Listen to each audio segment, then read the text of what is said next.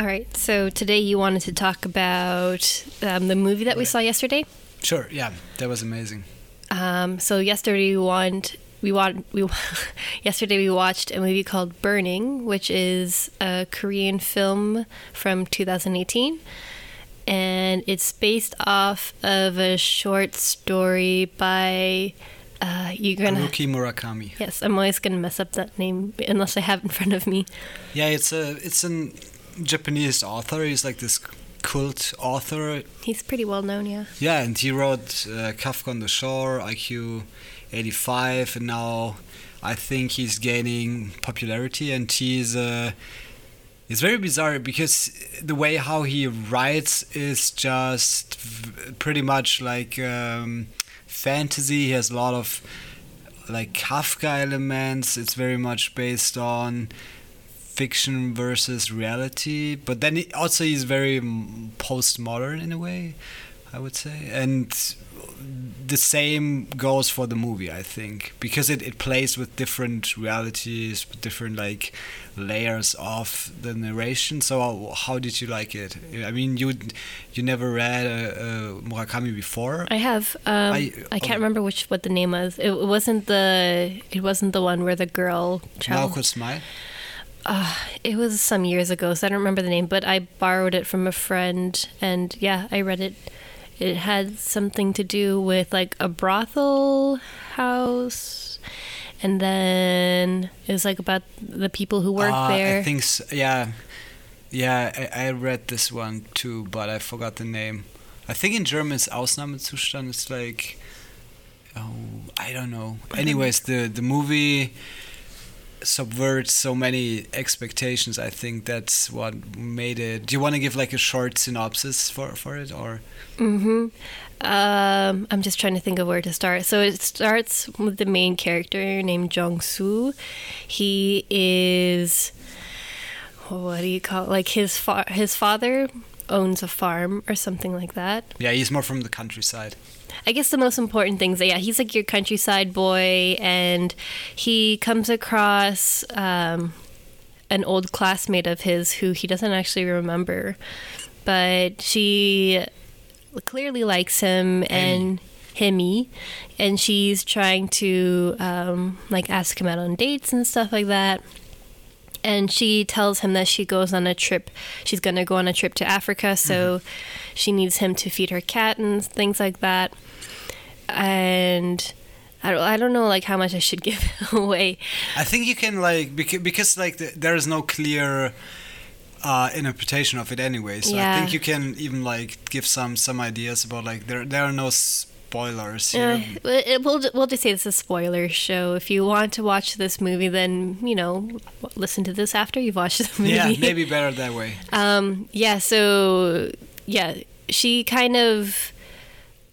Yeah, she goes on this trip to Africa, and while she's away, she gets him to feed her cat, who he never actually sees, but he knows the name. It's like Boyu or something? Something like that. And he hasn't seen the cat, but he knows that it's there because the cat's eating the food, drinking the water, and then like pooping in the kitty litter box. And when she comes back, she introduces him to like this best friend that she's met while she was there, and he is this very Ben. His name's Ben, and he's this very like charismatic, attractive, rich. At first, he is. What do you mean?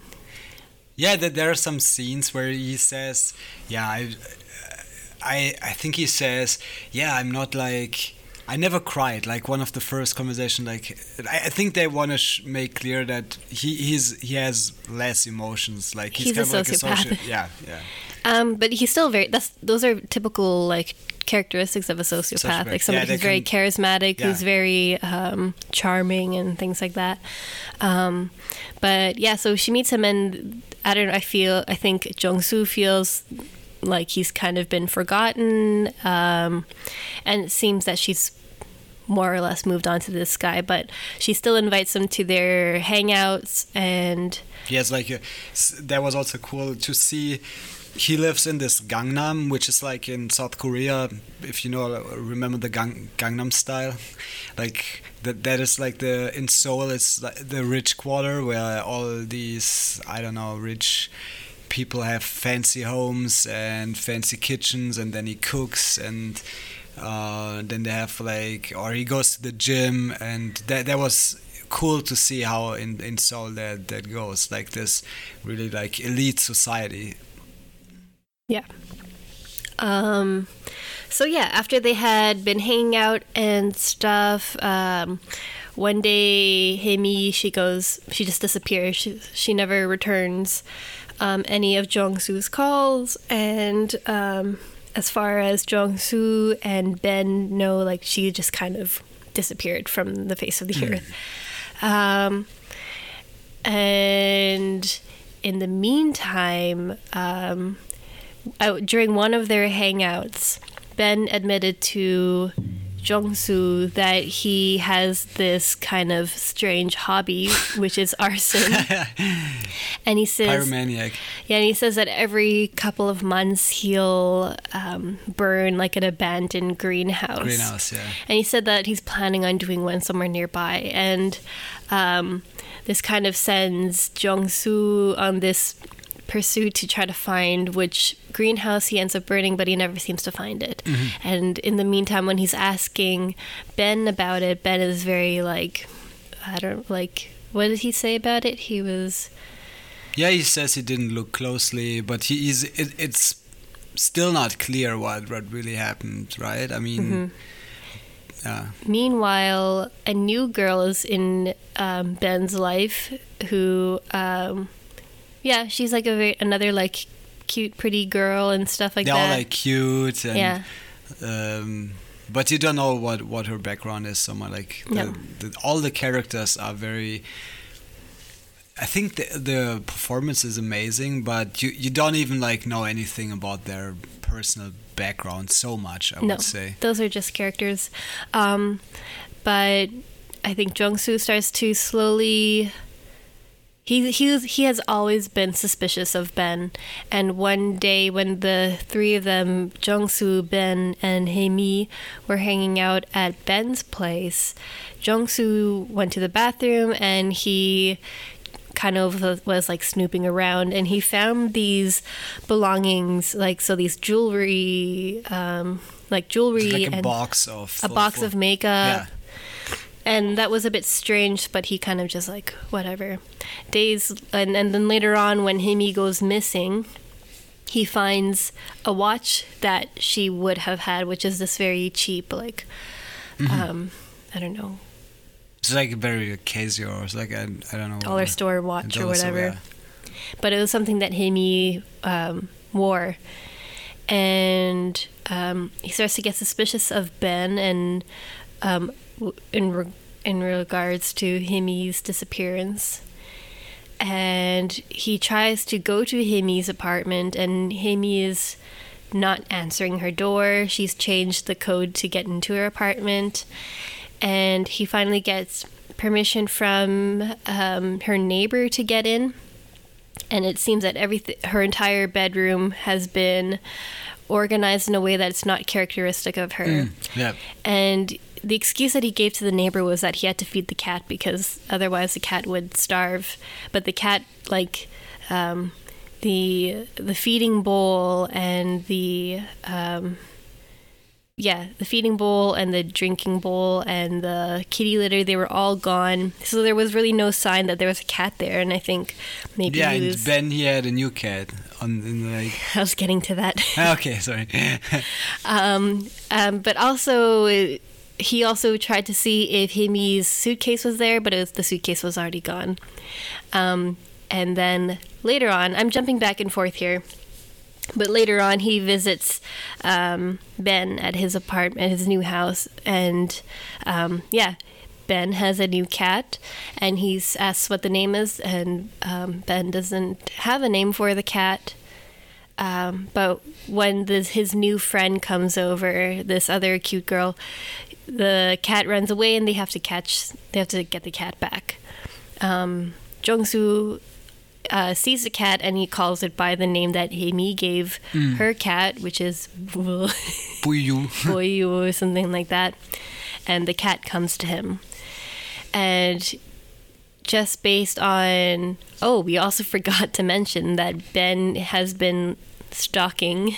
I mean, Jong-soo has been stalking Ben ever since Hae-mi's disappearance.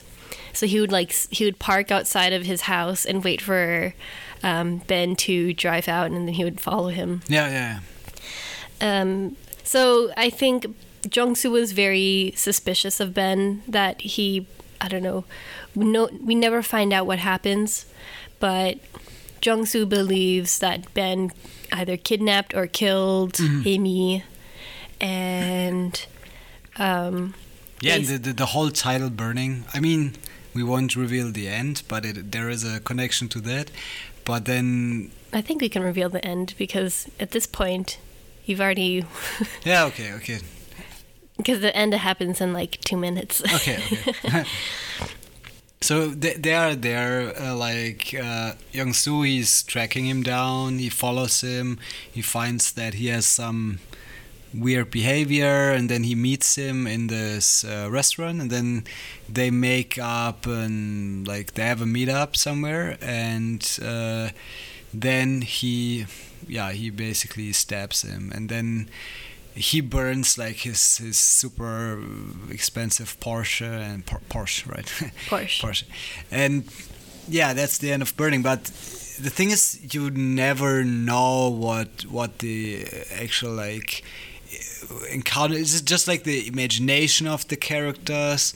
What about the cat? Is it the cat from Hae-mi, for instance? So there's a lot of stuff unclear, and it keeps spinning, and the performances of the actors are so amazing. It's abstract, but it's so dense, right? There are basically just 3 actors. And they manage to... It's a movie for it takes some time to develop, but I think what was cool is to make this like a short story. The director, I forgot his name, Lee Chang-dong, and he's supposed to be one of the most talented directors right now, and I'm definitely going to watch more of his movies. And the way I think what was interesting to me was how he displays South Korea as this very they repeatedly said South Korea is not a society for women, for instance. It seems to be so harsh. Also, what happened to Hae-mi? Did she get killed by Ben, by this psychopath? She's struggling with money. She could be one of these girls that are just trying to show up. You don't even know if she took the trip to Africa, one of the theories. And I think the way how they show, it's kind of like a dissection of the South Korean society, and that how hard it is there. And then one of the most amazing scenes, this triangle, love triangle, they smoke pot together, and then they dance outside, and Hae-mi gets naked, and then from the other side you hear the North Korea propaganda. It seems like this is the free society. She gets offered stuff, she's dancing, they smoke pot, they have money, and then on the other side it's North Korea. You hear through the megaphones, whatever they're blasting through the area, you can hear whatever they are saying. It's so contradictory to their behavior in the situation, and I like these movies when they have a certain social political aspect to it. Yeah, I think that you hear the North Korean propaganda playing on the other side, I think that was a really interesting detail. I actually didn't think about the contrast between their behaviors and how it's different from North Korea's culture. But yeah, that's a good point. But I know it was difficult for me because we were watching the movie and it was dubbed in German. It was, yeah. So I wasn't sure if I was missing details because I didn't understand something or Okay. if it was purposely left out. And I think afterwards I found that like a lot of things were purposely left out, but I missed some things like what? how Jong-soo, he admitted to Ben that he loved Hae-mi, so that one I understood. Oh, yeah. But I didn't, and then I didn't hear or maybe understand that he was shaming her for going topless and like dancing. Yeah, he and said stuff. it to her. So Yeah. it was like, That I was love a very her. short scene. He said it to her. Like, only horrors do that. Also, like, he gave this line. Yeah. Yeah. And then he was like going back to, he was like trying to find people because Hae-mi told him the story about how she fell into a well and Oh, yeah. and Jong-soo rescued yeah. her. But he doesn't remember this, and he's asking his dad. Did he? Who was he talking to? He was asking. No, he asked his mom His mom, yeah. if that happened, and he was asking like he found Hae-mi's family, and he asked them that as well. And what did they say about it? They come back and they say there is a well, but they never heard about the story. And so it could be true. I think that is, the main theme of it, like the play of the different Yeah. realities again. Like you have the well, you have got the cat, never appearing cat, and what else? Like then this motif of burning. That is it's very, when you think about it, such a strong motif. Like he's burning his car, and in the end he's burning him. It's kind of like he's burning the whole story in the end. Like is it true? Like is there, or is it just left from fiction? I think that is one of these things you have to find out yourself, right? Yeah, like how much can we trust our characters and or our imagination. Like we had this did we talk about this Lost in the Mall experiment where you don't know if your memories are true, and she's telling the story about the well, but then I think she also says something about like, yeah, she always had like a vivid imagination or something like that. So you don't know if Hae-mi, the female protagonist, if how much she seems to be like somebody, like a really lovable character with like an amazing appearance, but she's also very like, she's struggling for money. Maybe she's making up stories. Then she wants to be with this rich guy Ben, and so you don't know if she was doing stuff just to allure him or so. yeah, then like it's kind of like, why out of nowhere was she suddenly hitting on like Jong-soo? It was like, Oh yeah. Yeah, that was actually like, because weird. he didn't even recognize her. So what if they didn't even? Oh no, but her family knew him, right? Her family knew Jong-soo. Yeah, they knew him. Yeah. So they did actually know each other. Yeah, but it starts because what also we didn't mention, that might be an interesting fact, because Jong-soo is a writer. Like he is an aspiring writer. He meets his father.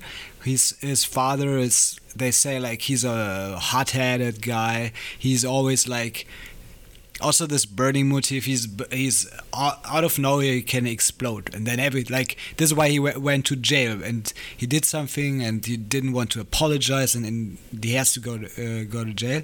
But yeah, you also don't know what's like. He wants to be a writer, and yeah, that could also be a contribution to this theory that everything in the movie is about like fictionalization of the characters, because he mentions two authors. I remember Faulkner and I forgot the other Fitzgerald. one. Fitzgerald, yeah, The Great Gatsby, yeah.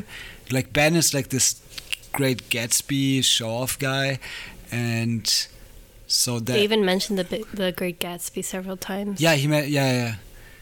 So yeah, and Faulkner, he's like the quintessential author for this like play or fiction, because he has, you don't know who's telling, like one of the pre-postmodern writers, like all the different layers of stories coming together, then all of a sudden there's a change of perspective. So when I think about it now, that makes sense, making him all like mentioning Faulkner in this way in this story also mirrors like the whole story, I guess.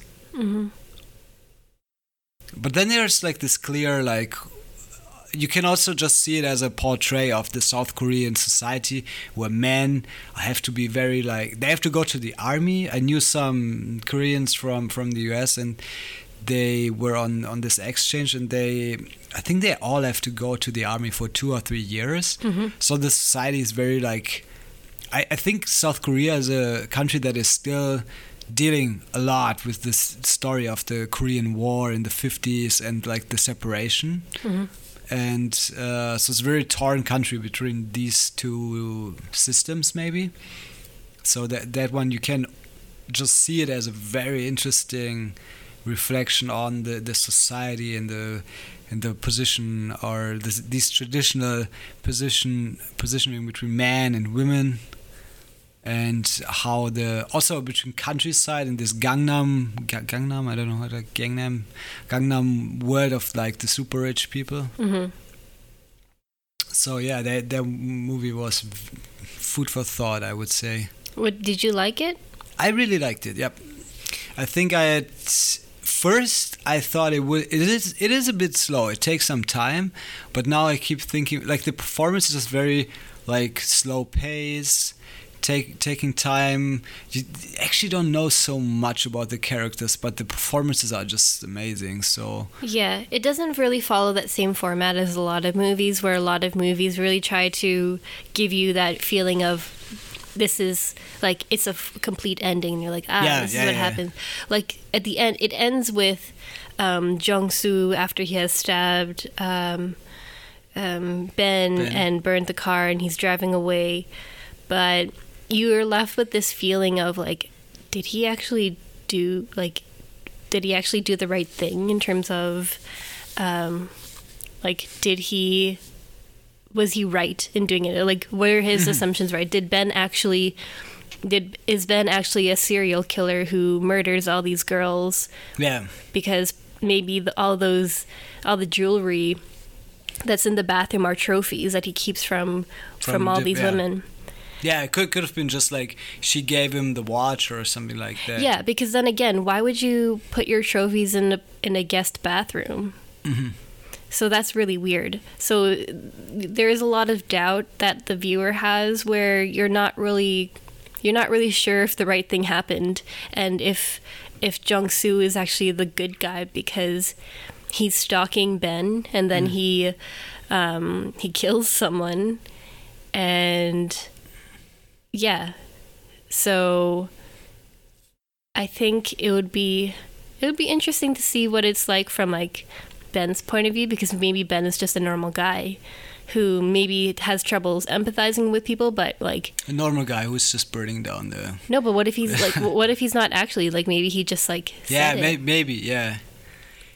So yeah, that's true.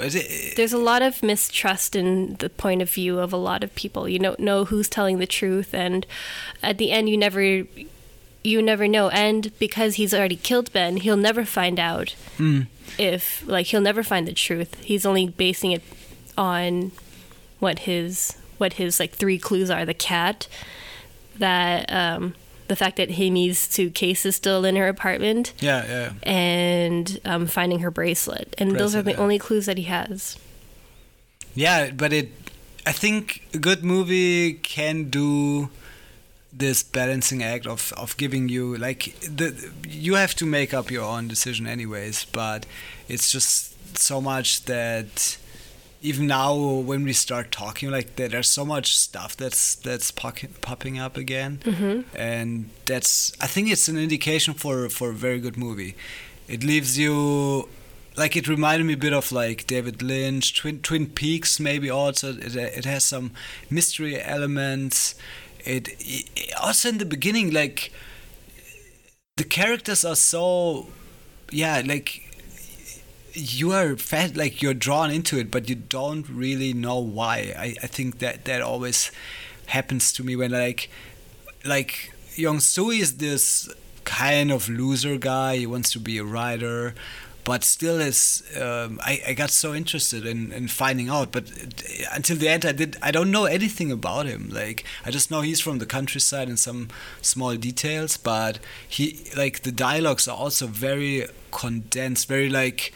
There's no word too much in terms of how they talk and how whatever they are talking about, and it's just very like, I think it's more like a chamber play or a small theater play, like based on really getting to know the characters and their motifs without like showing too straight in your face how what their intentions are, and like revenge, and maybe he is also like, because Young Soo he's banned as this, he's like this pickup guy because he's rich, he has a Porsche, he doesn't have any troubles, and then I think he's also like retaliating for like him being in this like poverty and without like having any perspective.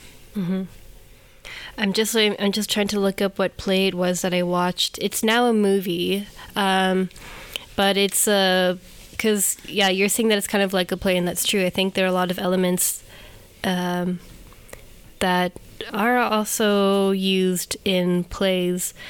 I can't remember the name. Basically, it's about two sets of parents, and they are meeting because one kid hit the other kid.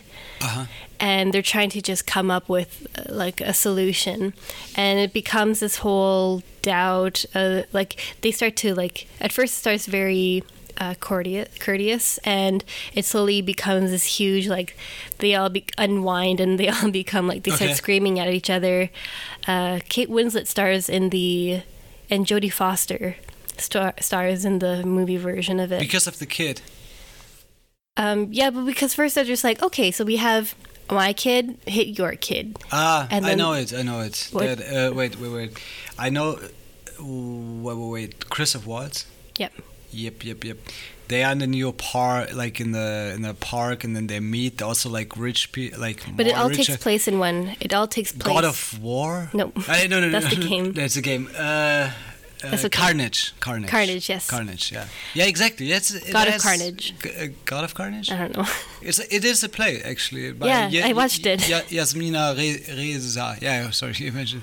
But this is I like the movie more than the play, though. Really? I didn't watch the movie, actually. Okay. Yeah. Or did I? No, I don't. Maybe I did. Carnage was it's so fresh because of the performances, I think, and that's when like you feel like they are like brilliant actors, like they're giving you their heart and soul in the performance and showing what they can show, like a small part of how our life can become just from a small incident. Or for me it was interesting because they're basing it off of just like the kids aren't even there, so they're all basing this huge argument that they have, judging the other parents without actually knowing what happened. And I think that's similar to what happened with Burning, where there's this huge tension built up on things that you're not totally sure of. You have some information, but there's still so much unsaid. So it's cool. Like they sprinkle here and there some like information snippets, but then your brain does the rest of the work. It keeps like spinning on like the motives, intentions, what could have happened, and it starts with this like small encounter. Like that is maybe a good parallel to Carnage, because the Carnage, it's like this children fight over, I don't know what it was, and here it's like this small encounter where Young Soo meets Hammy and that like the small encounter, them meeting up in the big city of Seoul, changes the whole lives, like from all of them, right? So that's how the movie develops, and that's definitely one movie to watch. Mm-hmm. I never heard of this movie before we went to go see it. Oh, now you know it. Well, like, where did you hear about it? I think I read an article. I'd sometimes read the newspaper and then I found it. And what I've remember, they said that it's one of the few occasions where all critics really love the movie. So I'm already okay. Usually movies are very like there's much controversy about all the movies, if it's a masterpiece or not. But here it seems that it was on the Cannes Festival, and then they also had this review from critics where it has the highest critics rating ever so far. And yeah, so I thought, okay, maybe that is the next movie to watch. And that is very unusual. And then I read a bit about, like, because I know some other South Korean directors that are like Kim Ki-duk.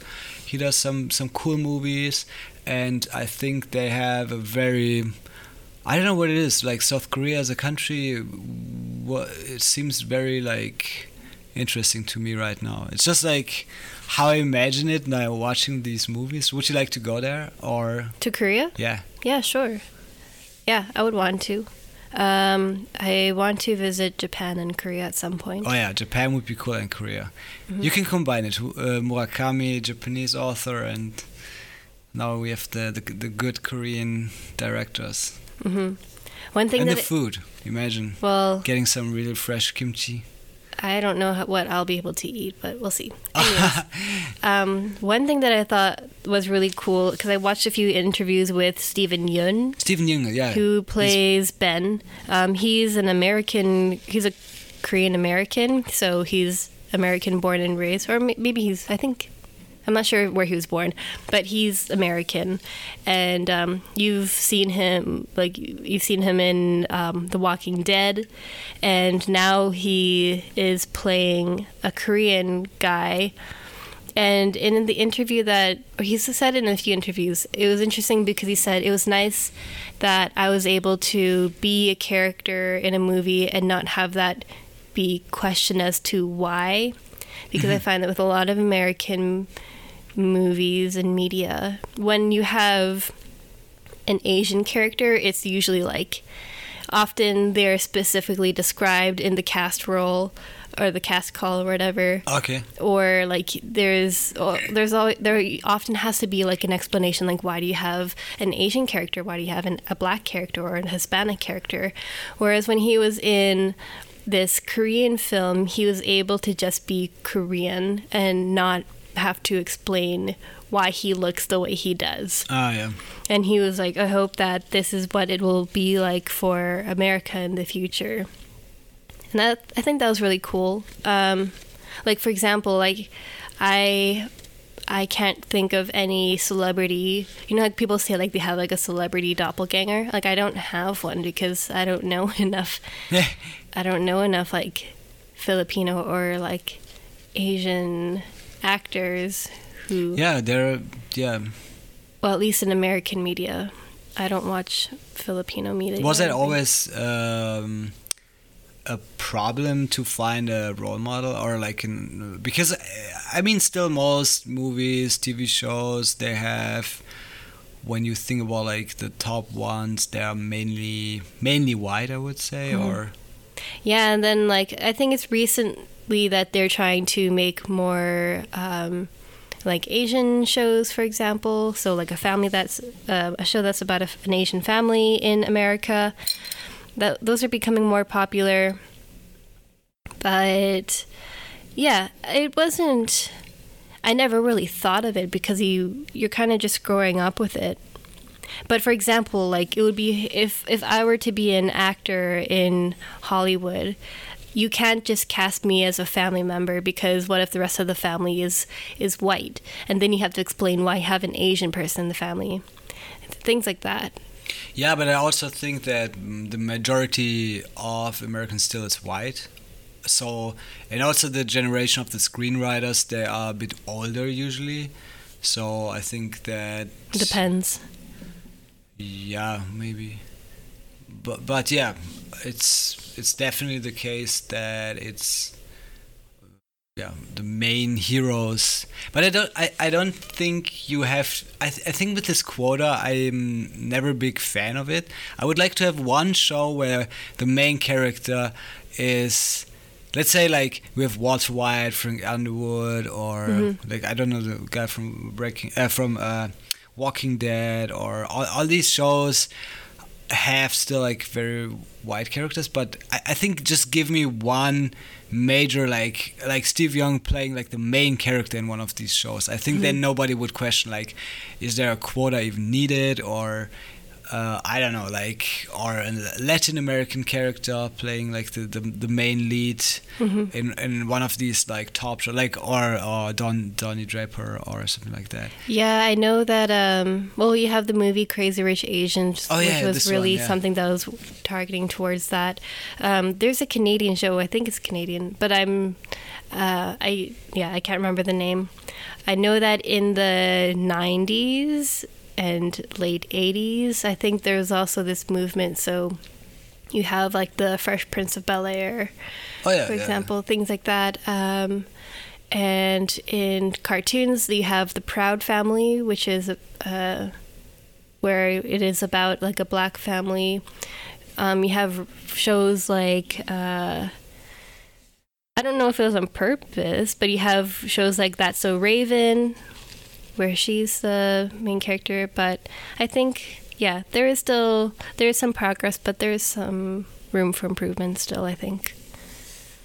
I think mainly it's they could make it better. But I just, like, for me, I just enjoy when the show is just like good writing. I think should, like, what these characters are so universal that they don't need a quota. That's my purpose. Like a show that's where you don't question about like what is going on or why is he there. It's just like the theme, like in Burning, like the theme you wouldn't question. It's why, like it's just a Korean movie, but why, like the story is just great. Like the acting, the whole story, and I think it's the highest you can get would be to have a character that is so unique and that can be like a picture or a symbol for a lot of other people. Then this is good art. Are you watching the show Chernobyl, right? I'm not watching it. You're the one who's watching it. I watched the first one, but you have a very interesting method. Yeah, so Chernobyl is an HBO series. It's a mini-series. We don't have HBO. So I've just been watching YouTube clips where they'll show maybe 5 minutes like of a scene. And yeah, I think in general, I have an idea of what happens. You have a new method now. You don't have to watch the whole of it. Yeah, it would be nice to watch the series, but I also don't have a lot of time. Like there's so many series that I need to watch, and I just haven't put time into it. But Chernobyl, it's a really good show. Really tense. Yeah, like the cinematography is just. What do you like? You told me about the noise, like the sound editing. Oh yeah. So like a common technique that people use in sound engineering for scary movies is often used. But they'll play this high frequency noise, and it's something that people might not consciously notice, but it is irritating, and you're not sure why you're irritated by something, but you'll experience that when you're watching the scene. And I believe somebody went to an actual power plant and was recording sounds from power plants, and they were playing those in the background. So whenever there was a moment where none of the characters were speaking, there was still this sound of of something going on. So the power plant, and it adds to the tension of like what's currently happening in the scene. And it's just very like I didn't know much about what radiation does to you. Like I knew that if you were exposed to radiation, then you're more likely to get cancer and things like that. Lymphomas, yeah. But like I didn't know what happened if you get like the highest, like the becquerel. If you were there and you were there for like present, and it was a very eye-opening, and yeah, I was watching this at 4 a.m. in the morning. But it's pretty gruesome. Yeah. I've watched like the first episode or the first two, I think. Mm-hmm. And what happens in the first two episodes? Basically, it's like, for me, they're just showing like the incident and how much of the Soviet system was trying to cover it. Mm-hmm. Because I think one of the main problems with Chernobyl was also that right now everybody knows it's like the most, they've got like a scale, and the scale of this incident was like the highest, so there it's only Chernobyl, I think. Scale of what? Severity of like a nuclear accident. And in terms of like Röntgen, or in terms of how the environment is affected by it. Okay. So there were some nuclear disasters, but I think only Chernobyl and then Fukushima were on this high scale. Mm-hmm. Anyways, but the main idea that also I talked with my Russian friends about it, and that was interesting because they knew how the Soviet Union worked, like from their parents, for instance, and then like they show how they are trying to cover up like the whole machinery of it cannot happen, like it just cannot happen. Did you see the scene where they're trying to clear the roof? Is it in this? I don't know. I don't know what episode it is, so I don't want to go further. I don't know. Okay, then maybe you haven't seen it. Yeah, I'm definitely gonna watch it. We might watch it together, then we can talk about it. Chernobyl seems also such an interesting TV show. I totally like the standard of the editing, and the performances are all amazing, and they show how the Soviet Union was, and how you get a feel. I think that's the main thing. You get a feeling of how it was back in the days, and then I had to it's like Burning gets you a feeling, or you get in the mood of being in South Korea, and here you even go into the past and experience how it was in the Soviet Union. Yeah. When I was learning about Chernobyl, I was like, I don't even know how nuclear plants work. So I was like watching a bunch of YouTube videos about how they work. Like a nuclear reactor. That's cool. I mean, that's such a good takeaway. Then you watch it and then you get interested in how a nuclear plant works. Like, I don't understand completely how it works, but I have a general Gesundheit. Dankeschön. But yeah, I don't understand why people would want to go on trips to visit these sites. Like, I know some of them are kind of safe, but like, I think I'm also interested in these abandoned places, but Chernobyl, I think I would also be too scared. Especially because like the risk of getting cancer from it. Yeah, I think it's still there, but they put this sarcophag, this concrete thing now on top of it. So, but there's still radiation. There is, yeah. I mean, you can probably still like in the surroundings there will be for the next. I don't know how long is like the times it gets like 100 years. 100 years, at least, I think. Yeah. But yeah, Chernobyl and Fukushima are different in that Chernobyl was like this explosion, whereas Fukushima was something where the radiation seeped into the ground, so all the plants and. But with Chernobyl, is that also the problem? I can't remember. Yeah, there was. Or was it mostly airborne? I think the main problem was like with wind, and that it was like that. I think they could have if they reacted earlier, they could have contained. They could have prevented more damage to people at least, and also to the environment. That's what I mean. Like the system was so like harsh in keeping it secret, and then some winds blew a lot of the radiation through the area. But yeah, I think it's. Yeah, the thing with the propaganda was that the government was lying about how bad how bad the situation was. Yeah, exactly. Yeah. And I think that had a lot of very negative consequences. And yeah. Yeah. Yeah, we keep you updated with the Chernobyl. That's a cool show. Interesting. You learn something. Are we going to keep them updated? Sure. Okay. Then it's... I'm going to bed because I'm... Yeah, we're both tired. My eyes are half open, half closed. Yeah, no, it's 10. No, almost 11. Then... Any more Nope. ideas? Nothing?